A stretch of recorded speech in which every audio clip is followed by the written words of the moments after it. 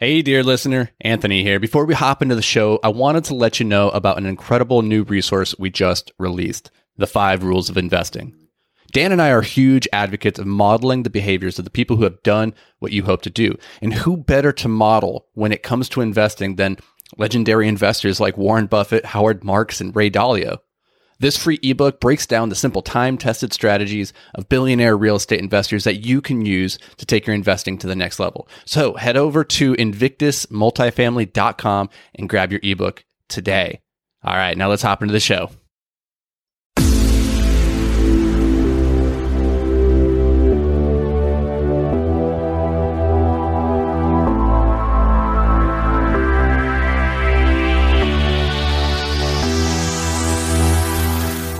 Welcome to Multifamily Investing Made Simple, the podcast that's all about taking the complexity out of real estate investing so that you can take action. Today, I am your host, Anthony Vicino of Invictus Capital, joined as always by Dan. Who is this man next to me, Kruger? I did not have nearly as many Red Bulls as you. You are jacked. That's the first time I've ever changed the intro to the podcast. So for our loyal listeners, I don't even know what to do now. Yeah, you're a little confused. For our listeners at home who are like, I liked it though. You're used to a very set format. Mm-hmm. Today, that was a little bit different. So welcome. Today, we're going to be taking the complexity out of, well, actually, we're not really going to take the complexity out of anything. We just wanted to do a little humble bragging for the sake of our home city, Minneapolis, St. Paul, the Twin Cities. There was a recent a recent report, a recent survey, a poll, a contest. Some data came out. Data.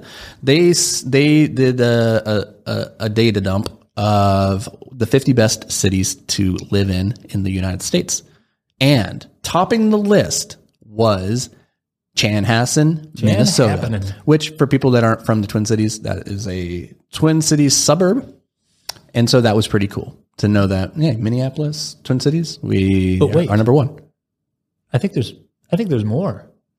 I think actually that Minnesota was tied with only two other states to three other states to have 3 cities appearing on this list. So we didn't just appear on the list, but we appeared 3 times, 3 different cities, which is pretty cool. That's domination is what it is. So to put that another way, Wisconsin, our neighbor, we love them, but they didn't have any cities make the top 50. Goose egg. Sorry, Wisconsin. So Minnesota, this is really cool, actually. So Chanhassen came in at number 1, and then we had 2 other cities in the top 50, which tied us with Texas, Tennessee, and Georgia for the most cities in the top 50. Now, think about that. That's really cool. The fact that when you think about hot investing markets, places to live, Texas, Tennessee, Georgia, those you probably heard about before, but you probably did not think of Minnesota, right? Like that probably takes you by surprise. Yeah, and we say this all the time on our podcast when we're talking to investors. It's like people know like the top 5 best places to invest according to all these lists that are out there.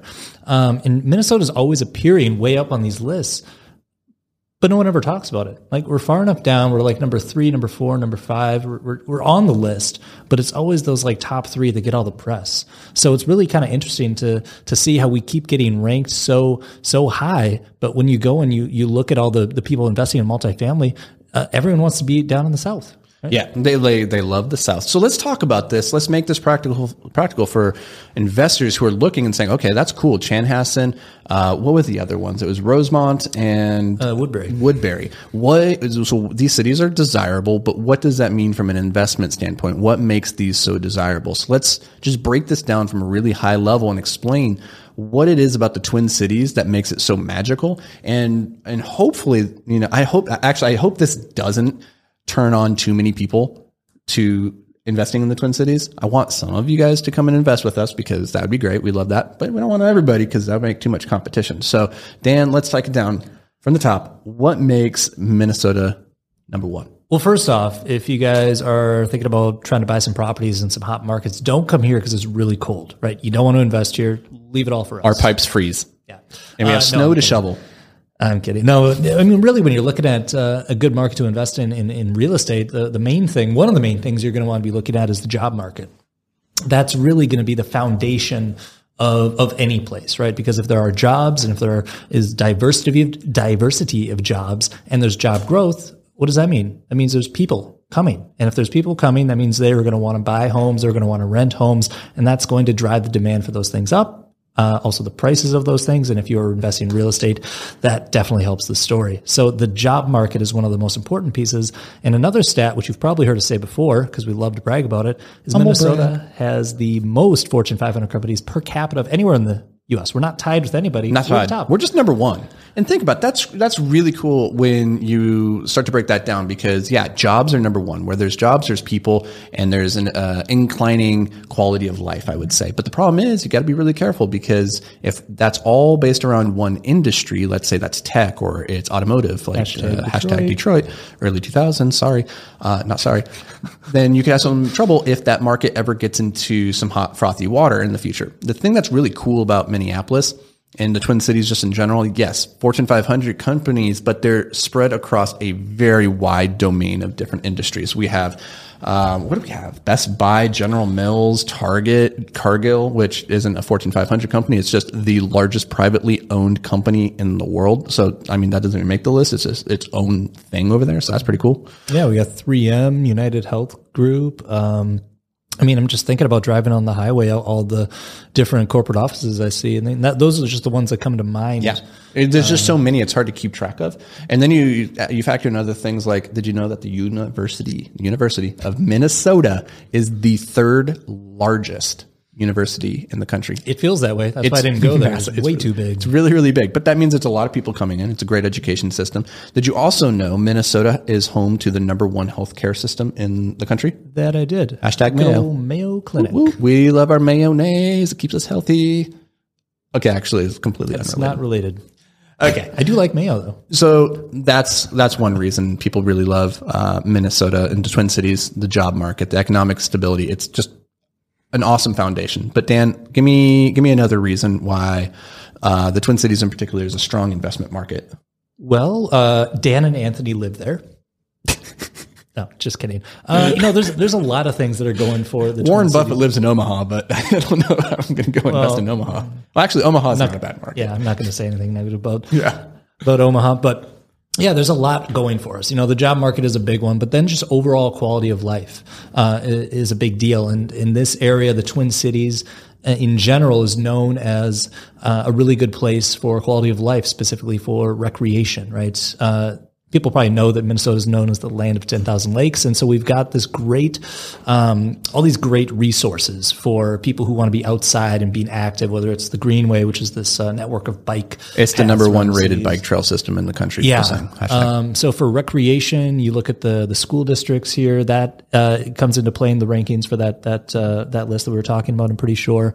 Did you know that Minneapolis in particular, is the fittest city measured against heart disease? We have the lowest prevalence of heart disease in the country. That's crazy. It's always surprising to me. I didn't know that, actually. That's fun. It's pretty cool. Pretty cool little stat. Yeah. The bike systems. It's because we're also chill up here, right? It is. Well, I think a lot of it actually has to do the tater tot hot dish. If you don't know what that is, you're missing out. It's not helping our heart disease stats. I think what it is in the wintertime, we don't have a lot to do. Right? Like we're kind of trapped, but during the rest of the year, we have so much pent up energy. We have to go and just do. So for like 9 months out of the year, we're outside super active. And then for 3 months out of the year, we hide because otherwise we'll die. Yeah. It's like high intensity interval training almost, like for short periods of time, we just go nuts. Yeah, I mean, we're a little biased, not going to lie, but it's always nice to have some data come out and officially say, like, yes, this actually is a really good quality place to live. And if it's a good quality place to live from an investment perspective, that's a pretty big deal. Mm-hmm. So, guys, this episode was really just a humble brag. We wanted to talk about our home market and why we love it so much. But hopefully you can take a couple of nuggets out of this and apply it to your process for analyzing other potential markets. So you want to be looking for, strong economic base and a desirable place to live. Because at the end of the day, like, that's the number one thing. If you have a place that people want to live for whatever reason, it's probably gonna be a pretty good place to invest. Like, and I know the first thing people will say is like, yeah, but what about San Francisco and New York? Like, honestly, if you can afford it, you can make the numbers work. Like, people continue wanting to live there generally. So, like, pretty desirable. So pick desirable neighborhoods, pick desirable markets, and it's hard to go wrong. So that makes us just really, really proud of Minnesota, Minneapolis. Wanted to share that with everybody. Woo! Now, that's going to do it for us. We appreciate you guys taking a little bit of time out of your day to join us. Before I let you go, don't you go anywhere. Sit right there in your car with the headphones on, listening to me as I ask you, I plead with you, please, please, please, if you haven't already, go and pick up our new book, Passive Investing Made Simple. You can get it at thepassiveinvestingbook.com. Go pick up a copy, give it a read, and then if you would be like a really, really cool dude or cool gal, go leave a review on Amazon. That'd be neat. And all right, I'll let you go now. I appreciate you guys. We'll see you next week.